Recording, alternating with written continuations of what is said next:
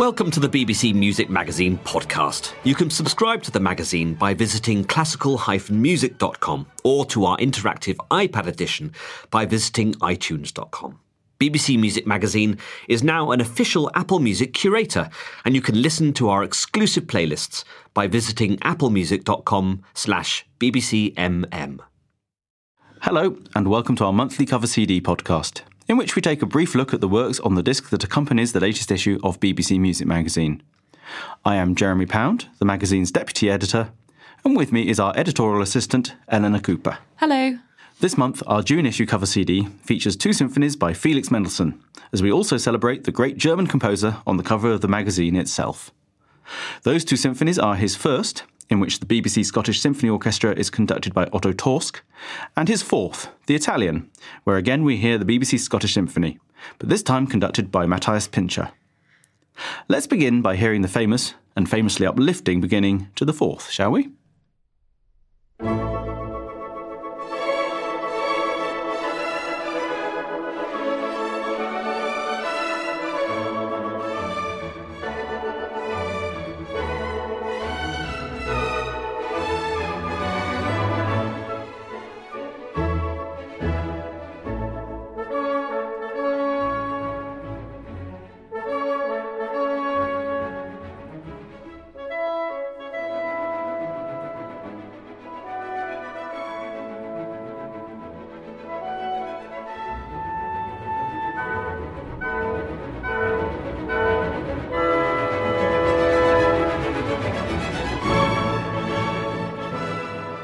That was the opening of Mendelssohn's Italian Fourth Symphony, played by the BBC Scottish Symphony Orchestra under Matthias Pincher. As with the same composer's Scottish Third Symphony and, of course, his Hebrides Overture, the Italian symphony was inspired by Mendelssohn's love of travelling, wasn't it, Eleanor? Indeed it was. Mendelssohn went to Italy in October 1830, and the trip lasted 10 months. He started in Venice and worked his way south to Rome, visiting Bologna and Florence on the way. As well as his musical talents, Mendelssohn was also a decent amateur artist. He recorded his impressions of the Italian trip in a series of watercolours and sketches, which he later used to help him compose the symphony. Importantly, though, Mendelssohn isn't trying anything programmatic in the Italian symphony, is he? In other words, he's taking fairly generic Italian themes and moods for each movement, rather than trying to musically describe specific places and events, isn't he? Precisely. The symphony isn't particularly Italian until the last movement, in fact, which is based on a Neapolitan dance called a soltarello. The other three movements give more of a general feeling of Italy, Mediterranean sunshine, religious solemnity, and the Italian countryside. Lovely. Well, let's then hear the last of those movements. Here's a moment from the closing Saltarello, which is interestingly in the minor key.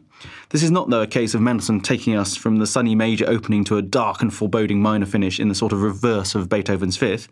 Minor key it may be, but this is anything but gloomy.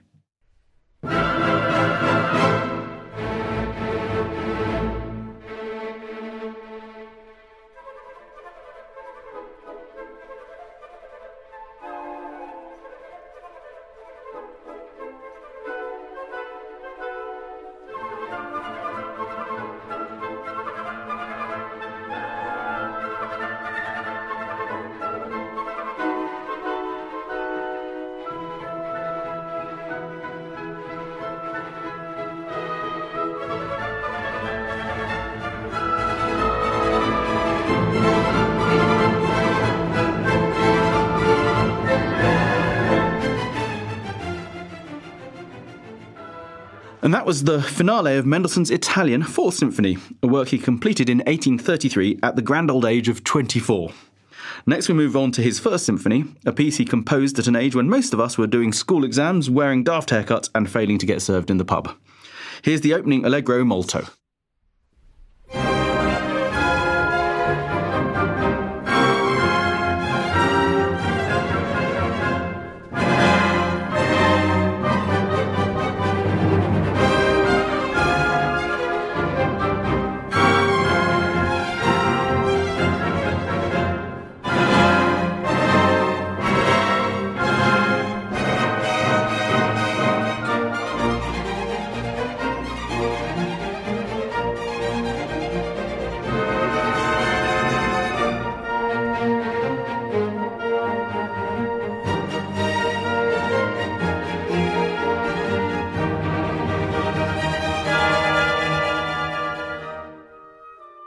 And there you have the work of the 15-year-old Felix Mendelssohn.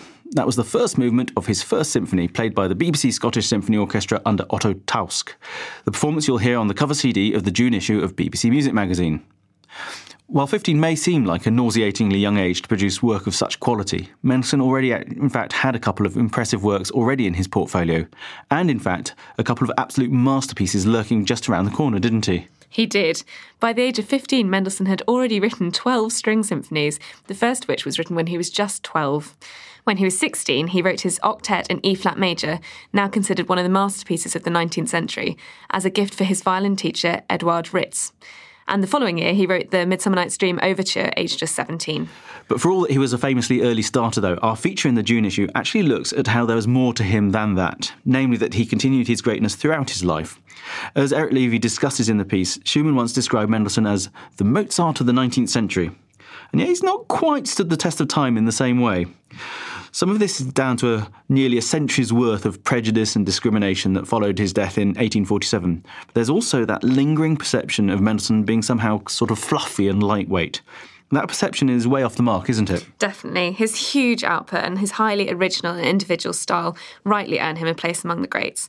If you think of the impact works like his violin concerto, for instance, have had on subsequent composers, it'd be madness to relegate him to second rate. As Eric Levy discusses in the magazine, he wasn't a revolutionary in the same way as Beethoven or Wagner were, but his music is still some of the most exquisite written in the 19th century. And hear to that. Well, let's round off our podcast with another example of Mendelssohn's genius. Here is the very end of the Allegro con fuoco final movement of the First Symphony. In the meantime, until next month, it's goodbye from Eleanor. Goodbye. And goodbye from me.